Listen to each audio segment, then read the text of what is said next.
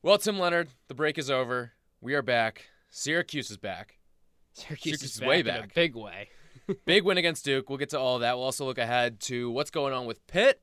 We've got a lot of thoughts on both of those teams, and I'm really looking forward to this Duke conversation because a lot of great things happened. Syracuse took down the number one team in the country. We'll get to that. Also, football schedule's out. I don't know what to think of it. Do you know what to think of it quite yet? I've got some thoughts brewing, but right. Nothing concrete. We'll hash it out, though. I'll try to formulate my thoughts by then. Anyway, FizzCast, let's go. Rise and shine, you Syracuse superfans. It's time to pour yourself a tall, delicious glass of Orange Fizz. Syracuse recruiting news, insider information, latest SU buzz. The Syracuse blogosphere comes to life on the Central New York airwaves. It's Fizz Radio. Heck of a Monday on Big Monday for Syracuse. Tyler Rocky, Tim Leonard with you, recapping everything for you here on the FizzCast. Orange taking down the number one team in the country. You know that by now.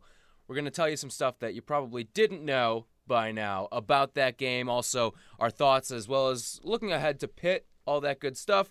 And then the football schedule is out as well. So we'll get to all those. But first, Tim Leonard, you must go find us everywhere online.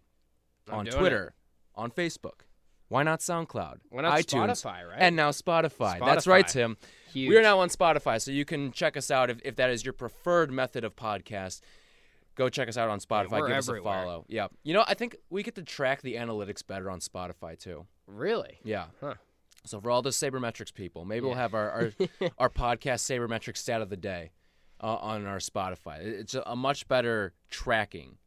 Also, by the way, on Twitter, I have to point this out. Yep. On Twitter, we also we're coming up on 6,000 followers. Wow. I believe at the time of this recording, we were at 5,933. We should do something like dumb/fun for whoever is that 6,000 follower. Try and become our 6,000 It'll be a follower. bot. It'll be a bot. It'll be a Boeheim bot or something Exactly. like that. Anyway, Syracuse, Duke, you know the final score by now. Overtime win for the Orange. It's still shocking. Yeah, it's still kind of settling in. I still haven't wrapped my head around it. So I'll just let you start. What was the biggest thing you took away? I mean, they scored 95 points. Yeah, how did that happen? I still can't fathom. I know Elijah made a literally 80-footer at the end of the half, and that was and it ends up itself. making a monster difference in the game. Yeah. I mean, that was once that happened, it was like, oh my gosh, like this might actually be their night if that stuff's going down. Buddy banked in a 3 right before that. I think Jim even alluded to it in his press conference and was like, yeah, we made an 80-footer and banked in a 3. So I think it was just sometimes that stuff happens, and that was kind of the night. But I mean, it's one thing to beat Duke. It's another thing for this team to put up 95 points, granted 10 of them in overtime. But even without the 10, the 85, I looked this up. Staggering. It would have been the most this team had scored in regulation anyways. Yeah, all year, right? Yep, all year. So I mean, I can't remember the last time they scored 85 going back to last year. I think it was 80. They had 84 against Morehead State. Okay, Morehead State's completely different, though. Right. And, I mean... this Duke team plays defense. It's not like last year they're a great defensive team. Yeah, like Zion's a good defender. They didn't have Trey Jones,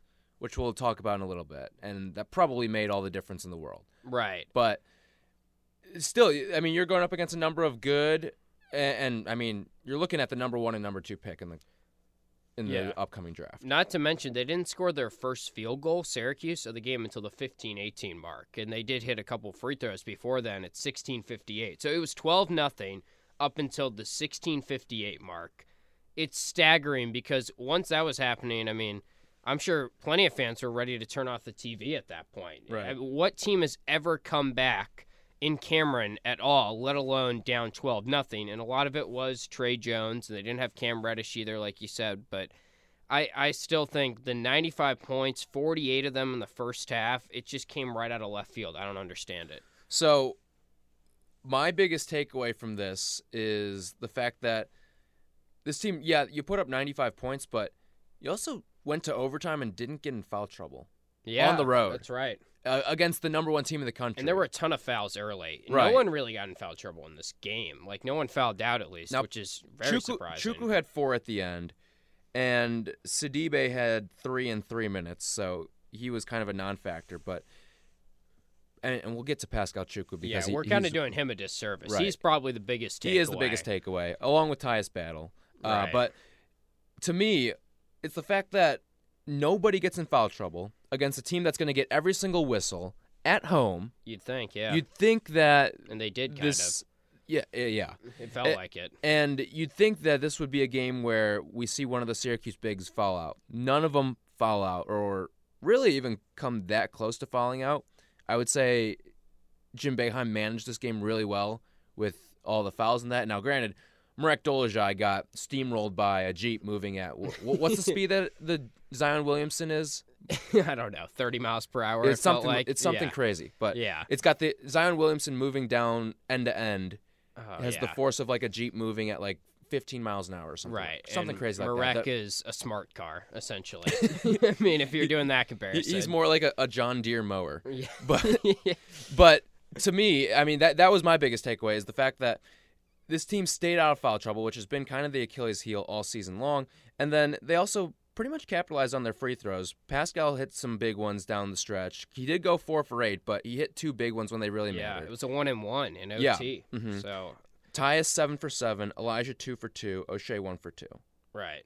I mean, I don't understand where the performance came from Pascal, but I mean, it's like, why can't he do that every time? Because he looks And it's so so easier good. said. It's so much easier said than done. Yeah, and a But- lot. I mean, he still missed some bunnies underneath.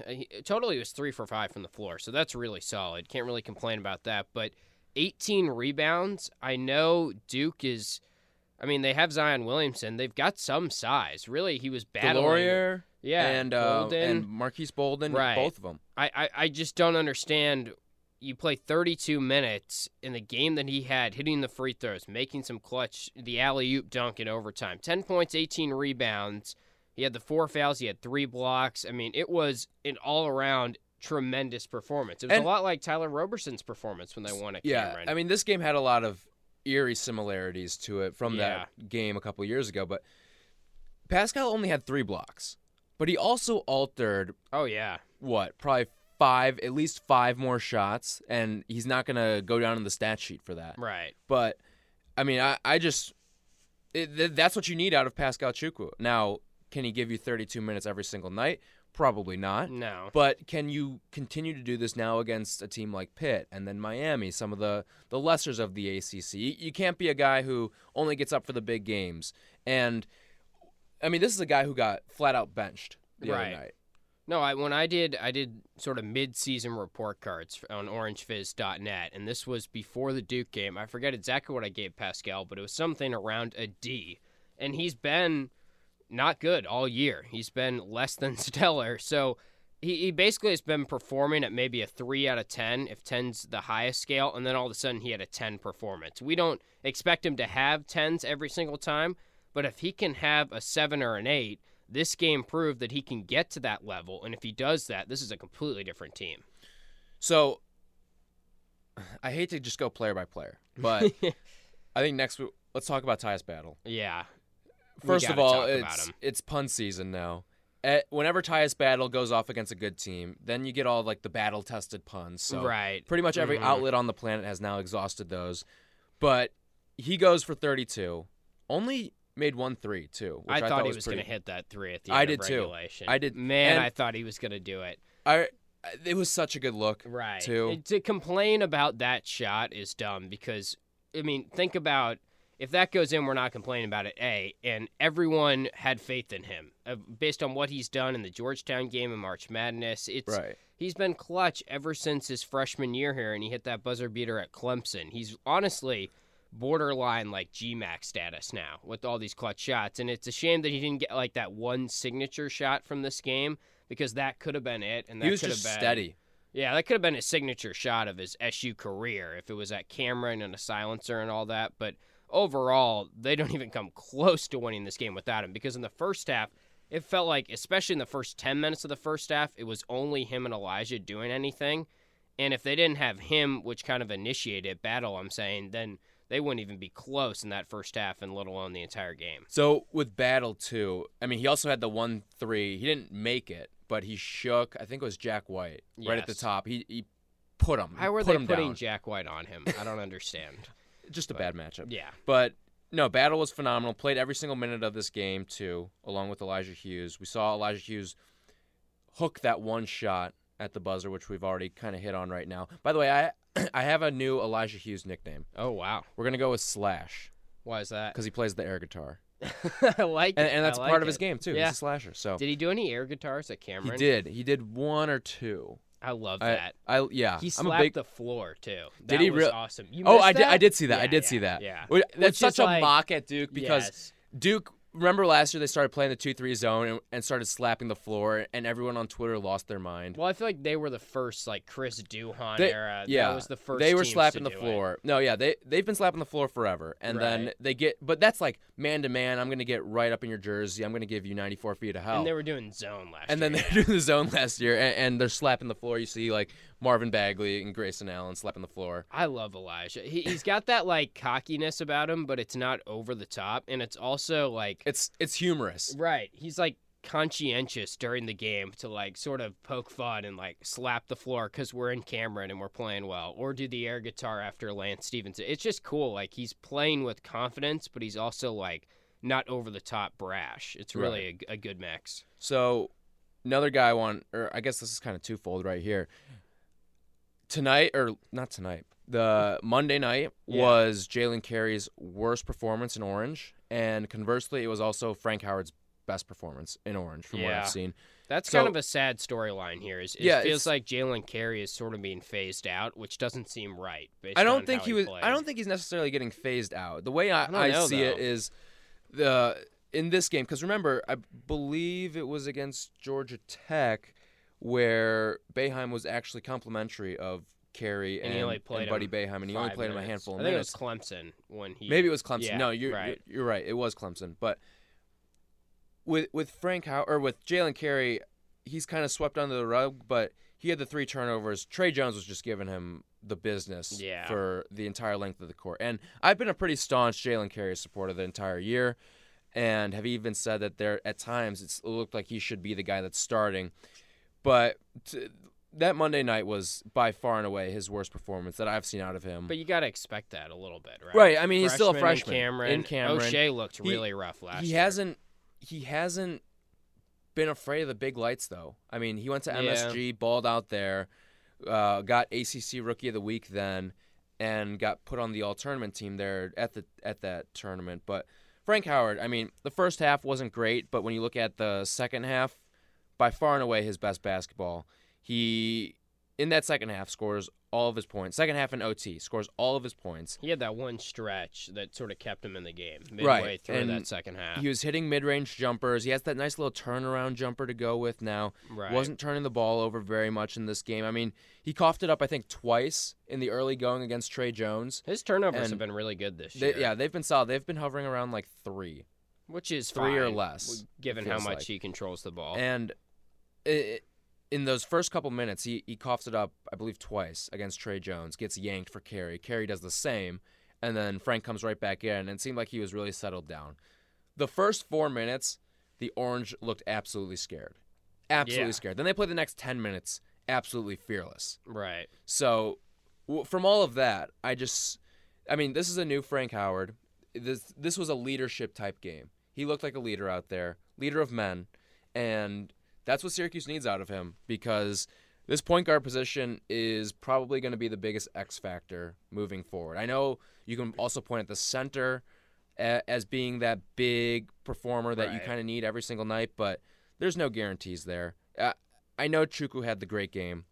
I don't expect that to be, Could be semi-near Yeah, sustainable. next time. And, yeah, for all we know, Marek's going to step up next, or Barama's going to come Which in is and have fine. a great I game. mean, as long as someone's doing it, because But- no one was doing it at the start.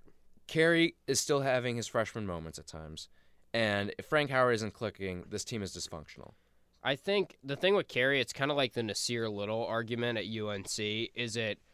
And the argument is Carey playing poorly because he's not getting enough minutes, and due to that fact, he's forcing it a little bit or having to play uptight and not play his true self, or is he just playing poorly because he's not ready and he's a freshman? And I think it might lie somewhere in between, and it's tough to decipher right now, but if Frank's going to keep playing like that, like Jim has said in the past, he's going to go with the senior. He's going to ride his guy, especially in the final 10 minutes, and especially in almost felt like a not must win, but like a dire type of desperation game that really could have changed the impact of the entire season, like it was at Duke in a hostile environment like that. You've got to go with the senior. It's a no-brainer. Right, and to me it feels like, and it's very similar. I'm glad you brought up the Nasir Little comparison. Granted, there's probably a lot more angry Chapel Hill fans than there are Syracuse fans, but smaller scale. Right, and I think that with a guy like Jalen Carey and just like Nasir Little,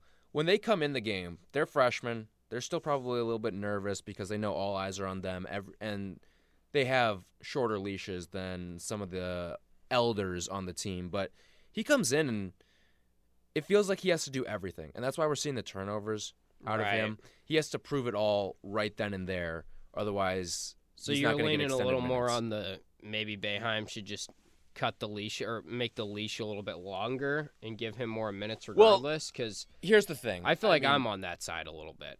Here's the thing. Against Duke, Jalen Carey, after those 2 turnovers, you had to yank him. Yeah, I mean, what he was doing was inexcusable. He couldn't get the ball over the timeline. No. And Trey Jones was locking him down completely. So I think with Jalen Carey, yeah, it's not going to work against Duke, but maybe a couple other games, you extend the leash a little bit because he does good things defensively too. Right. He's been good, and that's the thing that's weird is as we transition to ACC play, his minutes have kind of steadily gone down, and he played well in that Notre Dame game and kind of changed the tide of that first half. But even in that game, he only got 11 minutes. Then he plays 5 minutes against Clemson, a little bit more against Georgia Tech, but you bring him all the way down. He hasn't seen the second half in now 2 entire games, and Frank played all 20 minutes of the second half in this Duke game. So you're talking about someone that was 37, 38 on ESPN. I can't remember the specific number as 40, in his class, and it's just a shame if he's not going to be a factor. But at the same time, if he's not going to be a factor because Frank is playing at his level, then as long as Syracuse has that point guard that they know that they can rely on, they'll be fine. And I think we're starting to see Frank get back to that way. Let's look at the point guard on the other side, because this made all the difference in the world.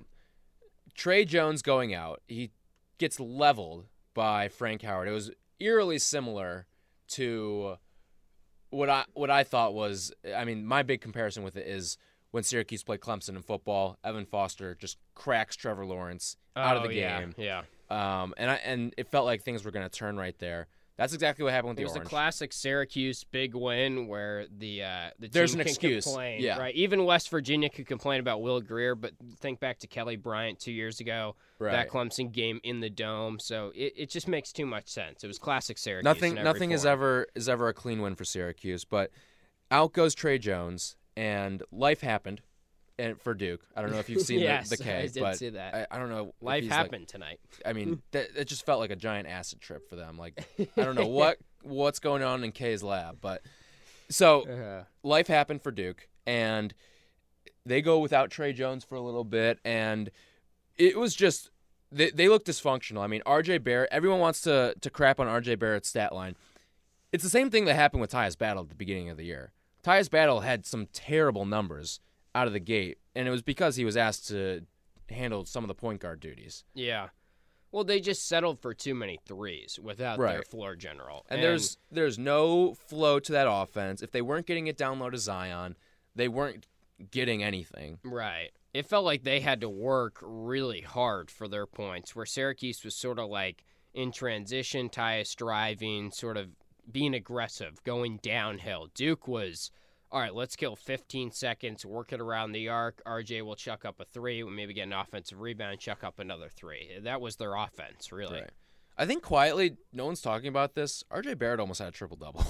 Yeah, but he also went 2 for 15 in the second half. Right. I mean, he wasn't efficient offensively. No. And a lot of that can be because of Trey Jones. But I think his performance, it wasn't great, but he still impacted the game a lot. I don't think it's as bad as everyone was. I mean, Zion's going to get all the praise and accolades. He sets the Duke freshman record for most points in a game with 35 and does it super efficiently, 12 of 20. I mean, he has 35, RJ has 23, and Zion did it in 10 less shots. Now, he was getting to the free throw line way more, but I don't know. I feel like this is going to be a very strange take, but that game kind of proved to me that RJ Barrett should be the number 1 pick in the draft. Really? And here's why. I know he was way worse. He He settled, but a lot of those moves I saw Zion do, that's not going to work on an NBA center.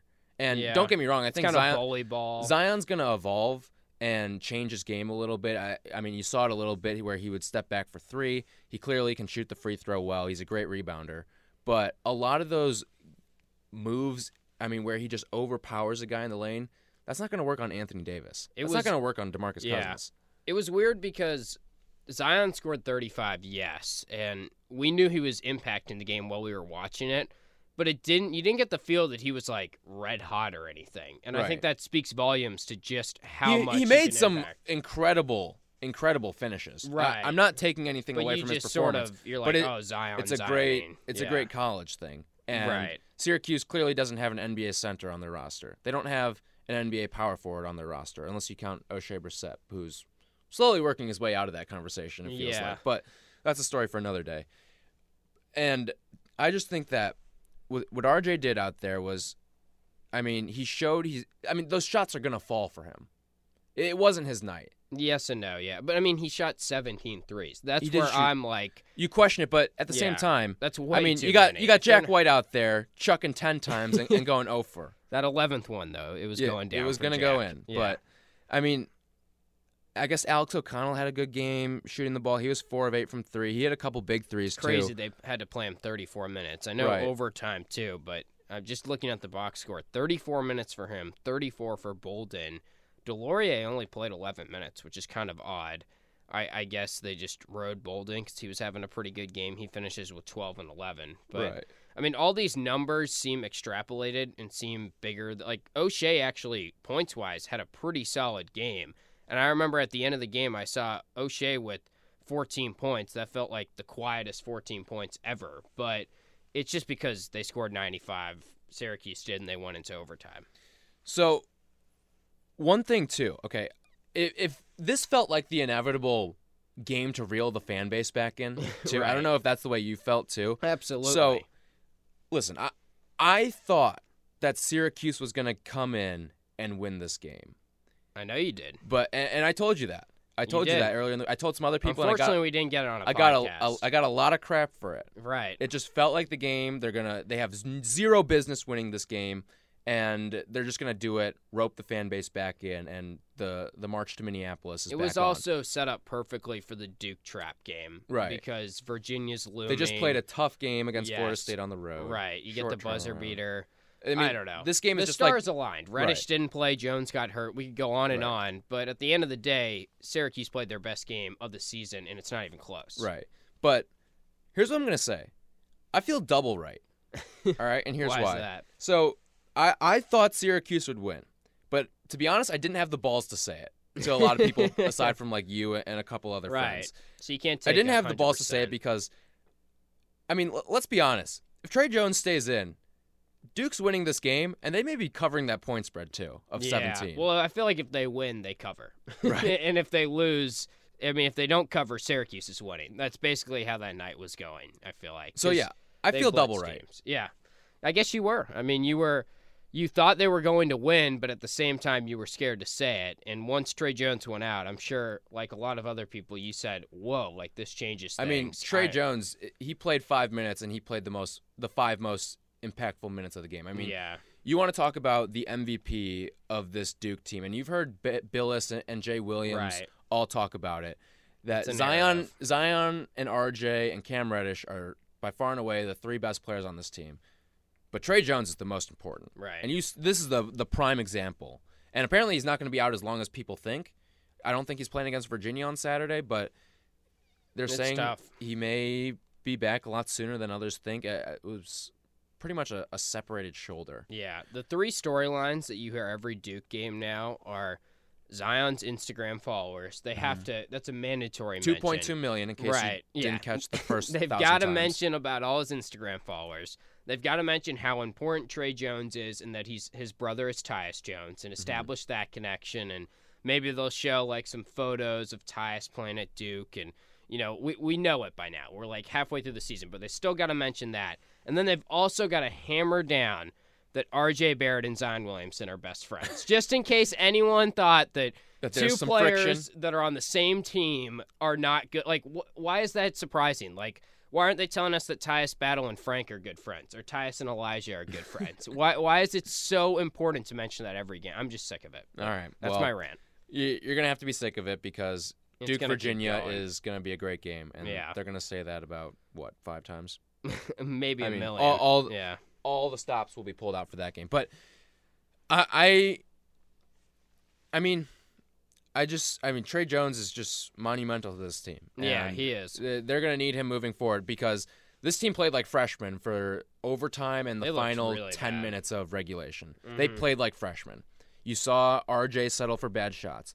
Zion even settled for some bad shots. Then again, though, this is what Syracuse does to Duke, like basically every time they play them. And so was it every young team, too? Right. You get them to settle for some threes that they think are open that really aren't. I mean, Duke launched over 40 threes in this game. They shot 43 threes. 9 of 43. That's like the Rockets in that Game 7 they lost or whatever. 21%. Yeah. Unheard of for a Duke team like this. And, I mean, this is a team that I find it so impressive that this team made 9 threes in an overtime game, launched it 43 times, and still puts up 91 points. Yeah. They still that's found just a all way to being score. overlooked. Right. I felt like Syracuse did a great job of not turning the ball over because that's what Duke does. They take defense into offense and 15 turnovers, and Syracuse had about 5 in the first, 2 minutes? 2 minutes? Maybe 3 not minutes? even. When did Jalen Carey come out? Carey had at least 2, I think. Howard had a couple. I mean, there were, more than you can count on one hand in the first couple minutes. Tre Jones forced about a third of the Orange's turnovers in his 6 minutes. Right, because they were talking about his defense, and it felt like every time they're like, oh, there he is again with the steal or whatnot. But he is great, and once he went out, there's no doubt the game changed. The thing that I think is the difference, though, and Jim Boeheim said this, is you get a good game from Frank Howard and you get a good game from Pascal Chukwu, and you've got your 5 starters that are returning from last year. I guess Elijah is now, of course, starting instead of Marek. So really, those 6 players all played well when they were on the floor, except for the first couple minutes. And O'Shea was, I guess, a little up and down, but that shows you when things align, this is why this team was preseason 16 or whatever they were, because the pieces are there, and they can score points. They scored 95 against one of the best defensive teams in the country on the road. Right. So you can't tell me that they're not offensively talented. There's so many I mean, I'm looking right now. There are 5 guys who can give you offense any given night. It's Tyus Battle, it's Elijah Hughes, Frank Howard, O'Shea Brissett, and Jalen Carey. Right. I'm confident that one of them can provide you with 20 points on any given night. At least one. You're probably going to get 2 or 3, Yeah. That really can do it. Even Marek, I mean, he scored 20 against Wake Forest in the ACC tournament. So, I mean, he's been prone to get above double digits, just not that much this year because the ball is more in Hughes' hands and stuff like that. All right. Any last thoughts on Duke? Great win for Syracuse. They're Huge back. Win. Monumental. Just like they always do. When you think they're done, back from the dead. Right. We'll see how that continues. We'll see. Okay, let's look ahead to Pitt because all these great performances are awesome, but now you got to do it again. And it's pretty good. Pitt is not as bad as we thought they were. They already have an infinite amount more of conference wins from last year. That's what happens when you multiply by 0. That's what happens when you get rid of Kevin Stallings. Right. And they are, I believe, 2-2 in the ACC?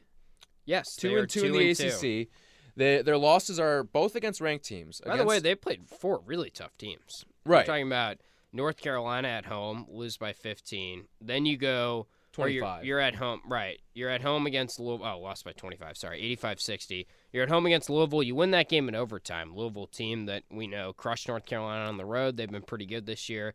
You go Louisville and Pitt kind of felt like they were in similar states of the program.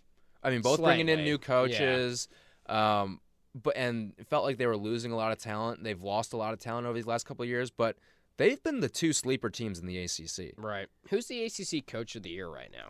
Is it Mack? Capel That's, might be in the discussion, but probably not. It's not K. It's not K, I don't think, because we kind of just expect Tony Bennett, I guess. Tony Bennett's If your they chalk keep doing answer. it. I mean, especially if they. Right. I mean, they're undefeated right now. They're so Big good. game against Duke on the road. Tony Bennett's the guy who deserves it, but Is it going to be like one of those? up and comers, yeah. But is it going to be one of those things where you're not going to give it to Tony Bennett because you're just sick of giving it to Tony Right. Bennett? It's like the Bill Belichick thing or Right. something like that. Popovich. I mean, they yeah. gave it to Pastner in his first year. Pastner was good his first year. Right. I mean, took his team to the NIT. I believe they won the NIT that year. Right. Or they finished.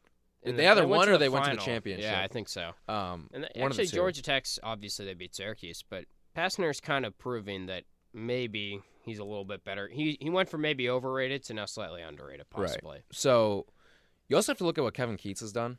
Oh, yeah. NC true, State's been good true. too. That's the third team that Pitt played. They won, Right. or they lost, excuse me, at NC State. They were kind of in control of that game for a while, though. End up losing by 6, 86-80. Buzz could get some love too. Right.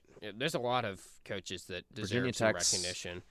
Florida mean- State is the team that they just beat at home. So Yeah, they and- played 3 home games, but these are 4 teams: UNC, Louisville, NC State, Florida State, and they're 2-2. And the Florida State win is getting completely overshadowed right now by the fact that because it was the same day that Syracuse beat Duke. Right. And That was a great you never win. know that maybe that's a little bit of a motivation factor. Like, hey, we beat a pretty damn good Florida Beat State them by team, 13 too. and yeah, we blew them out. And I mean, Florida State is good. They've got some athletes, and they kind of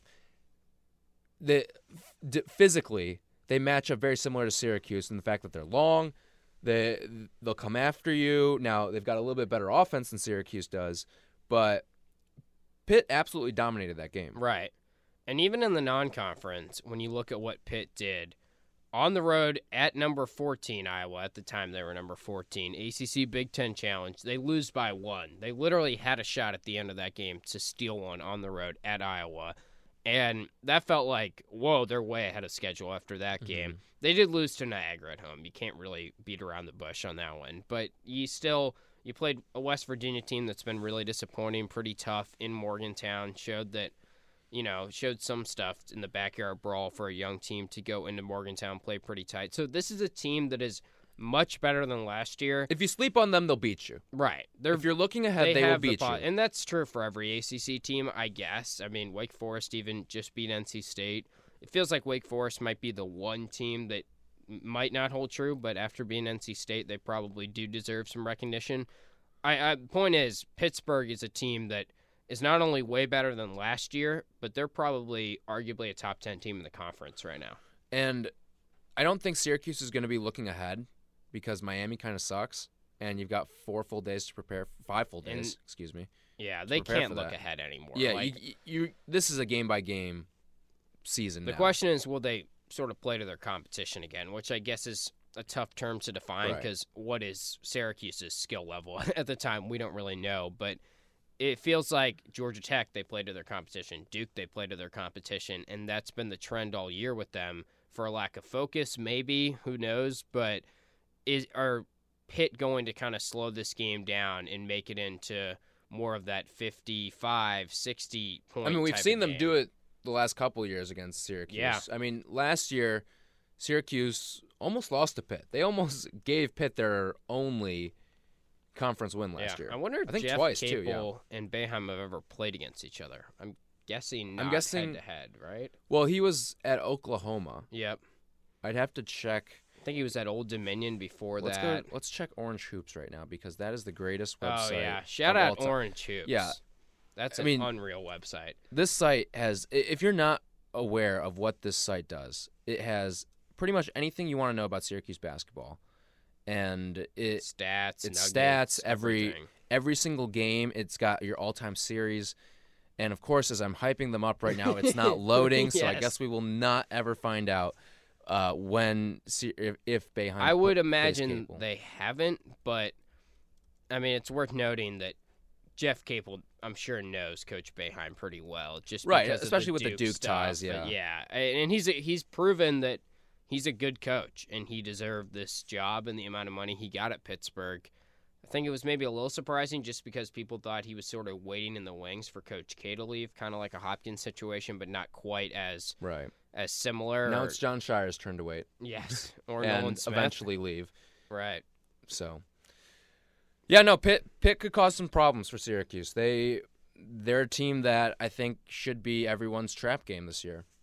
You look at Pitt and you look at Louisville, and they kind of feel like everyone's trap game this year. Well, they were definitely Florida State's after FSU had that big win over Duke, the classic hangover game, and fall to Pitt on the road. So Syracuse, they can't afford to lose focus at any point because, yes, this ACC schedule might be slightly easier than it has been in the past, and now they're especially out of the gate. I said out of the gate. They're back on track. They should be 5-1 if they win these next two at home. Right. But you still get to the later part of the schedule. But this is how you it's want it to be tough. 5-1, too. I guess. Yeah, I mean, 'cause you get that quality. You lose road one of the win. other games. If you lost a game, I guess you'd probably want to lose to Notre Dame. I can't believe call it a road game. Although road wins are big. Maybe lose to Right. Clemson, but I just can't believe because in the past it's been, wow, bring anyone into the Carrier Dome and Syracuse has a chance. They can beat them regardless of how they're doing that year and how they're doing at that point in the season. And on the road, they've struggled. But this year, it's been the polar opposite. You lose to Old Dominion, Georgia 3-0 in Tech, true road Buffalo games. at home, and you're 3-0 on the road. 3-0 in true road Against games. Ohio State, Duke, and Notre Dame. Three quality ranked teams. teams. Two really good teams. Yeah, and you've shot the lights out in those One games great too. team, at least. 10 threes in all those games. They're Is just a that better shooting Dome team. sightlines? I mean, I what? think it is. And I do think Duke and Notre Dame are two of the easiest venues to shoot the basketball in the ACC just because they're pretty close quarters and everything. But I don't know. I mean, the three-point shooting's got to get more consistent, and Chukwu and Howard need to be more consistent night in, night out. Or at least one center needs to step up every game. Right. Okay. Any last basketball thoughts before we move into this football schedule? No. I mean, you think they take care of business against Pitt? Yeah. Yeah. I would it feels say like so. the classic hangover game too, and Right. it's going to be close. It's going to be very close. Yeah, I think that's what Pitt does. I mean, they'll hang around. I still feel like it's not going to be... it's still a young team that's coming on the road. Right. And Pitt on the road isn't that great. No. I'd have to check their I mean, their their only full- road game... Well, they lost at West Virginia. Their only true road game here in conference play so far is at NC State. Right, They lost by okay. 6, but, Yeah. they haven't really won any true road games all I want to year. see them face a zone too. Because, I mean, you struggle against unique defenses, as evidenced by West Virginia. Right. So, and West Virginia is not very good this year. Young as team we've facing gathered. the zone. You'd think they'd hold ground. Right. But we'll see. You never know with the Syracuse team. All right. Let's move to football. Let's do it. Now, with this Syracuse schedule that came out, and I just got to say, this is one of the funkier schedules I've seen. Yeah, with it's this kind team. of a tough stretch. Or just to in college start. basketball, or in college football in general. They have 2 bye weeks, too. They've got 2 That's bye odd. weeks, which is something that I think the Big Ten does a lot of that. Right. But this is new for ACC, I feel like, right? I feel like it's moderate. I When can't when remember. I heard 2 bye weeks, I Yeah. was kind of blown away. Mhm. Maybe I I'm mean- missing something because I didn't follow a lot of college football until the last 5 years or so, but 2 bye I weeks. can't remember Syracuse ever having 2 So- bye weeks in the past 5-6 years. So Dino Babers always gets flack for not winning after the bye. Now, obviously a different case this year, but gets a lot of flack for not winning after the bye. Do both count? Or I you take your- guess. I mean, I don't know. I'd take the second one probably because that's like second half of the season. And that was always a weird thing to give him flack for. He kind of put to bed that narrative, of course, this year. But I don't know. I mean, it is just an odd schedule in the sense that your first 2 games are on the road, which I Right. can't remember the last time that has So happened. I looked it up because I wrote an article about the schedule for orangefizz.net, which Shameless you should all plug. go, or theorangefizz.com, whichever you prefer. The last time that Syracuse started out back-to-back games on the road was 2010. They split it. It was Akron, and I can't remember the other team. But They Okay. beat Akron, and then I think they lost to Cal, I want to say. Or no, it was Washington. They went all the way to Washington. Gotcha. And they lost that game. So you split on the road. Now, this is kind of an interesting schedule. And Liberty is essentially an FCS team. First year in the FBS will be next year. It was this past year. Oh, this past year. This past year. They're also coached by Hugh Freeze. That's a storyline for sure. Hugh Freeze, for all the Blindside fans out there, was the coach at Ole Miss. He's had some whereabouts elsewhere, and is now at Liberty trying to rebuild that program that just had its first season as an independent in the FBS. So right, and then Maryland has trying a to new be the next coach, Notre too, Dame, the Alabama right. OC. So first 2 games are basically relative. I mean, Freeze is now in his second year, right? Or is it correct. Third, I believe second. so. Yeah. It will be a second. So 2 relatively new coaches, 2 road games, but 2 games. I mean, especially Liberty, they'll be big favorites in that one. Mm-hmm. Maryland, I'd still say they're favored. They're even probably though, favored, especially with the Terps not getting Jalen Hurts too. So you got to imagine Syracuse is probably favorites in both games, but the first game definitely determines the magnitude of favorite in the second game. Absolutely, because how well did this team mesh and then go out and perform in a That's in a the road only thing game. you can judge them on too. At that point, really, and That's- Tommy DeVito. You're gonna have a new left tackle, new wide receiver, a lot of new offensive line. I mean, new 3 quarterback. seniors leaving. You're going to have to get guys like Kadir White to step up, Carlos Vettorello, stuff like that. I mean, that's definitely a point of emphasis in the offseason, I'm sure. You do feel a little safer, though, because you've got Sam Heckel there, and he's started a lot of games in the past. Yep. So, first 5 games, you got Liberty and Maryland. Then you got Clemson, an ACC game, sandwiched right in the middle. And then Western Michigan and Holy Cross at home. So you got 3 straight home games, in a sense. And let's just start with this Clemson game. It's got to be game Defending day, right? national champions. Syracuse has never been the location of game day. You think ESPN? I think they checked one off the box here. I think it's a lock. Seems pretty easy. I wrote an article today, Thursday, on Orange Fizz about it because, A, there's not that many great games that week, week 3. I think Florida's at Kentucky, Penn State Pitt, which is kind of a rivalry. I think it's at Penn State. That maybe has some potential. If it was at Pitt, not a chance. Right. I would say even then, like, you go to Pitt a lot, or Penn State rather a lot, and you probably get another chance later on down the road. Yeah, give This them for is- like Michigan or something. So there's not that many good games. Clemson starts their season. They start on a Thursday night. They host Georgia Tech, which is kind of weird. So this will be their second ACC game in 3 weeks. But they should beat Georgia Tech. Then they host Jimbo Fisher and Texas A&M week 2. They probably should win that. I mean, they're 2 games in Death Valley, and you've got Trevor Lawrence, and we know that the greatest team ever apparently coming back. So you're looking at probably Clemson getting to 2-0, and if Syracuse takes care of business against Maryland, they're at 2-0. So it's 2 ranked teams. It's going to be 2 undefeated teams, likely. It's going to be, I would say, a sellout in the Dome.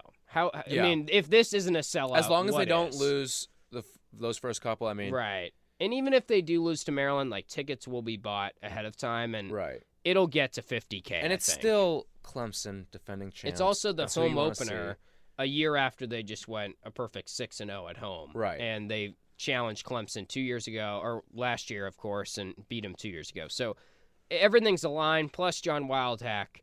He probably worked out a little bit of a deal here. I'll put Clemson week 3, and my former employer, ESPN, will come to College Game Day. We got a good setting for it. Post up on the quad. We've never done it. We're overdue. And we've got all this hype. It's going to be a huge game. Whoever wins that game will have the upper hand in the ACC They've got the Atlantic. inside track at the ACC championship. Yeah. So I want to bring this up because guest picker is always the big thing. Right. The chalk answer is, of course, Jim Boeheim. And he did have his little I think he probably knew that game day would probably be coming to Syracuse at some point. He put on a little audition after the Ohio State game by saying that the Urban Meyer thing. Yep, he said the Buckeyes will blow out Northwestern by, I think he said like over 20. Yeah, it's like never bet against Urban Meyer. How You'd could be you a bet fool. against Urban Meyer, Yeah. stuff like that. And he was dead right. So game day is probably seeing that and says, Jim Boeheim, like the legend, like of course he's already probably got a relationship with I Reese don't know, Davis and though. stuff like that. But ready for my sleeper pick? I'm ready because I don't really know if I want it to be Boeheim.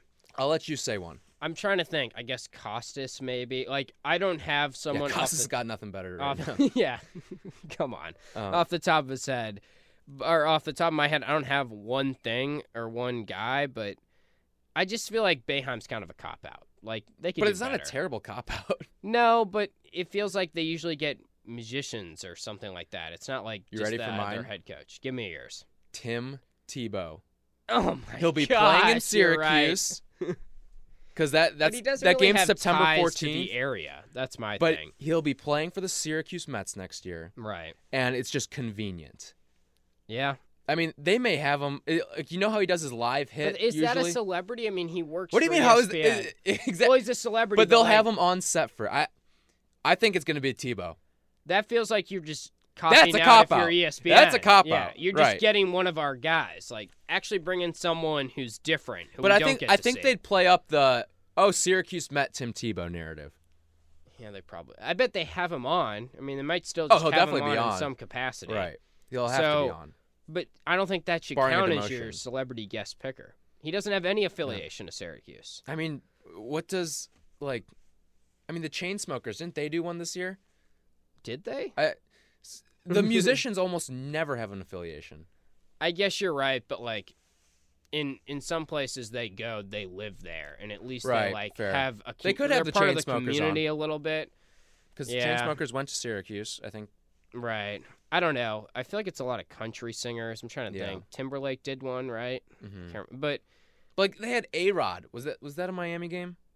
probably Maybe it was a Yeah. Miami game, but I remember they had A-Rod Has on this it. only He been was a the best thing for 1 year?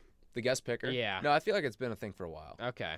I don't I watch feel a like lot it's of become game day. more of a thing. Maybe because Wheels Up and all that started Yeah. sponsoring it.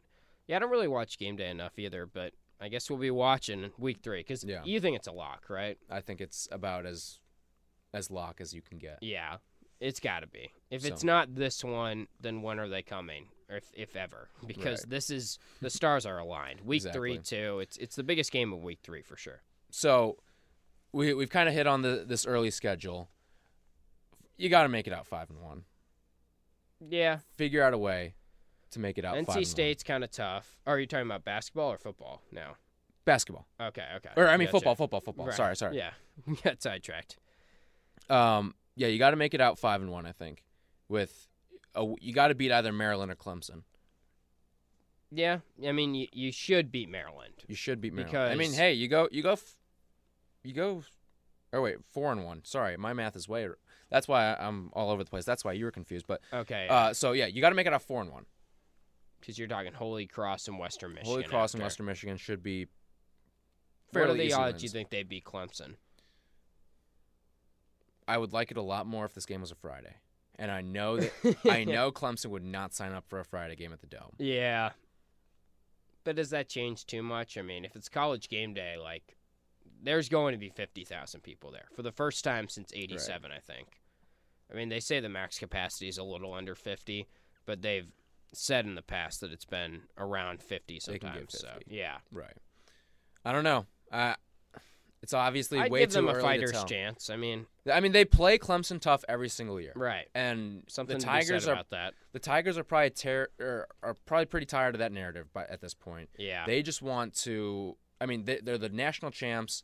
They've beaten Bama 2 of the past 3 years, and right now they're probably thinking this is our last kind of hurdle to climb. Is we got to shake off Syracuse Yeah. because Clemson seems like it's in a pretty good position to beat Alabama for the foreseeable future. Right. I'll say this. In order to win a game in the Dome with that many people and presumably that loud of a crowd and everything, you've got to be a lot more talented than Syracuse, I think. I do Right. think that's going to be a huge home field advantage that week, and they might not lose in the Dome all year outside of if they lose that Clemson game. I think that would be their only game they'd lose. All right, so enough of that. Let's get into the back end of the schedule. It feels pretty easy. Yeah. I mean, am I missing something here? You're going to have a bye in there at some point. You've got the bye after Boston College. At And Florida State's tough. At That's Florida really State's tough. always going to be tough, and they bring in a top 20 recruiting class. Willie Taggart's probably got that program right back where it needs to be. But Pitt at home, Should be a win. should be a win. Little revenge factor for some guys, too. Mhm. That probably feel like they got gypped in that game. At Florida State's tough. Home against Boston College doesn't scare me. They're losing a No. lot of big pieces, too. They still have A.J. Dillon, who ran rampant against the Orange in that building. Right. But At Duke, kind of scary. I mean, that's sort of a weird one because we've never really seen this group with Dino Babers go to Durham. Right. What to expect there, and we only see that matchup once every 6 years. So that's why I do think Duke is obviously – it's usually a predictable program. They'll be like 7-5, 6-6, 8-4, right in there, and win some games that maybe they shouldn't have won and lose some games they shouldn't have won. So that one's kind of sneaky tough, maybe.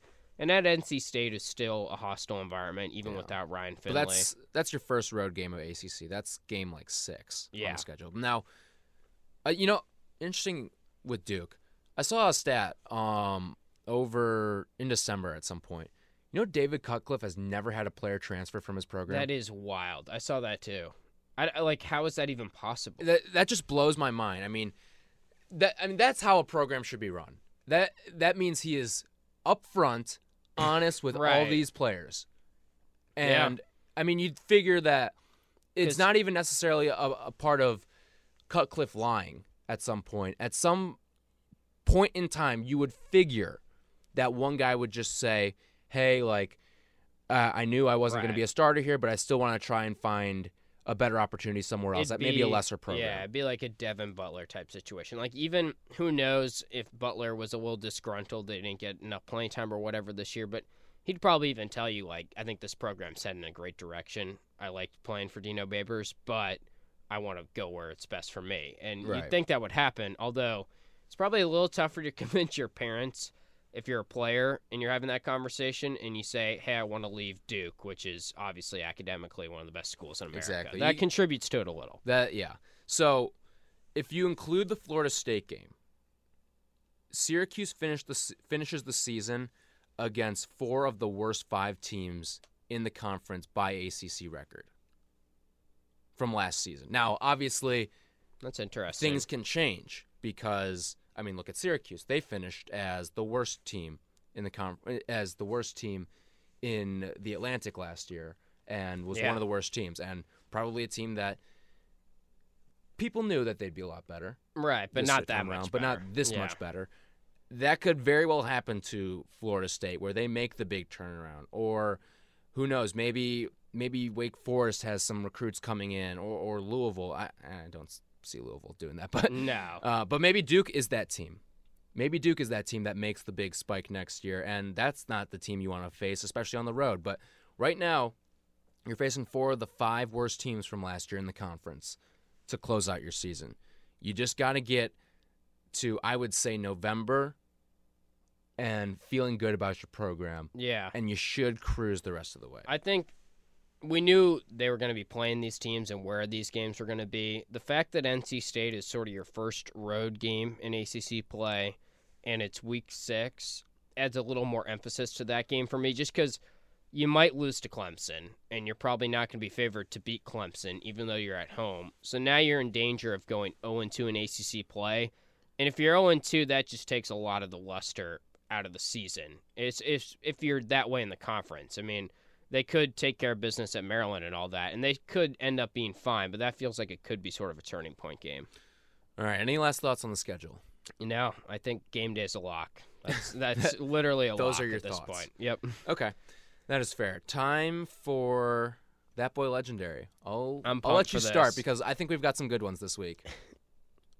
So That Boy Legendary, I'm excited for this week, mostly because of yours, but I'm going to let you yours get is to good yours. too. Yeah, so mine's kind of up on a T here. I'm going to go Elijah Hughes, not only because he was legendary in his performance against Duke. He plays all 45 minutes. We saw the 80-foot half-court shot. Just in the first half alone, he scores 18 points and brought them back from the dead in the season and also in that game itself against Duke. But more importantly, the comment as he went to Instagram after the game, Tyus Battle posts his classic chasing perfection. That's his hashtag, right? Oh, first off, all right, time to do a little investigative work. Okay. After the Buffalo game, Tyus Battle says he does not have social media. Ooh. Which is a blatant lie. Now, it's one thing to not check social media. You asked him that, and he said that. I didn't ask him. Someone else asked him about, the noise you see on social media. He's like, Yeah. I don't have social media. And I was like, yeah, Is you he just do. talking Twitter? Because you unfollowed me on Instagram. Right. and then he goes out and posts Did you this. ever confront him about that? No, I'm not going to. Okay. All right, move on. Carry on. But yeah, so he says he doesn't have social media and then goes to post this. So anyway, continue. Yeah, so he clearly does have social media. He posts his Chasing Perfection. Good time to post it. I mean, he's high, and everyone around him is singing his praises, rightfully so. And there's a couple photos, whatnot. And Elijah Hughes, who's been pretty funny on social. He definitely has social media. He's hilarious. He does. He's on social media. Tweeting a lot. He goes and comments, and the comment is really why he's my That Boy Legendary this week. Because he said, and I'm quoting here, "Jack White, come the here." I saw that. I sent it to you, and I was like, this is That Boy Legendary. That's the best comment ever. Maybe by a Syracuse athlete ever. It was so funny. And, he's just calling out Jack White.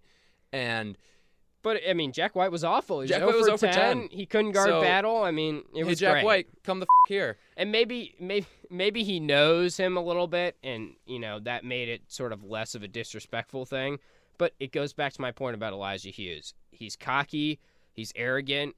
But he's not over. He backs it up. Yeah, he backs it up, and he's not over that line, that thin line that a lot of players cross. If you're cocky and arrogant. If you back it up, right, you do you. Yeah. That's kind of my thing, all right? And now Jack White's probably going to make 15 threes in the dome. Jack White's about to splash the John Gillen special. What if Jack White does that and then comments on, a Duke player's Instagram? On, Zion's. Yes, and he's like, "Where's Elijah Hughes at?" or whatever. That'd be pretty funny. So, my That Boy Legendary is Charles Barkley. If you haven't seen it, Barkley went on the Dan Patrick. Well, first, Jim Boeheim went on the Dan Patrick show right after Syracuse beat Duke. So the morning after, and if you didn't hear the comments, Jim Boeheim after the game basically said Zion Williamson is like Charles Barkley, where he's just like an unbelievable player and great rebounder, explosive, big guy. But he's not as fat as Charles Barkley. And that got some people riled up, got some laughs, so that's always fun. Now, Barkley, this is a great job by Dan and the Danettes for setting this up. As always. So, Boeheim's on the show, and while they have him on, Dan Patrick addresses the whole Barkley thing, and Boeheim gives his answer. He's like, well, Jim, we've got someone on the line who would like to talk to you about that, and it's Charles Barkley. And Barkley kind of goes in on Boeheim. It was pretty funny. He says, Jim, next time I see you, I'm going to ask you two things. One, take off your glasses. And two, I'm going to hit you square between the eyes. And don't punch a man with glasses. You don't punch a man with glasses on. And, their back and forth was hilarious. And, I love Barkley. And Boeheim had some gold there. I love Boeheim's. Yeah, and they're clearly, it was all in good fun. In the public like that. Yeah. So it was all in good fun. If you haven't seen that yet, check it out. But Charles Barkley. Funny how Boeheim is so quick to go on Dan Patrick, Jim Rome, whatever it is, after a big win like that. Why wouldn't you? We got a Julie appearance. It was clearly on speaker, and Julie said something. I think Jim brought up how Julie made a comment about Barkley and where his weight is distributed. Yeah. To put it friendly, and then Julie was like, "Hey, Charles," in the background. You should listen to it if you haven't yet. Yeah. It was really funny. It was awesome. All right, that's all I got. That's all I got, too. That was, an hour and 5? Yeah. Pretty long Fizzcast. We're running out of gas, man. Yeah. I went skiing today. My body is just ailing. And yeah, we'll have to end it so you can tell me about skiing, because I want to recap on that. All right, we'll talk soon.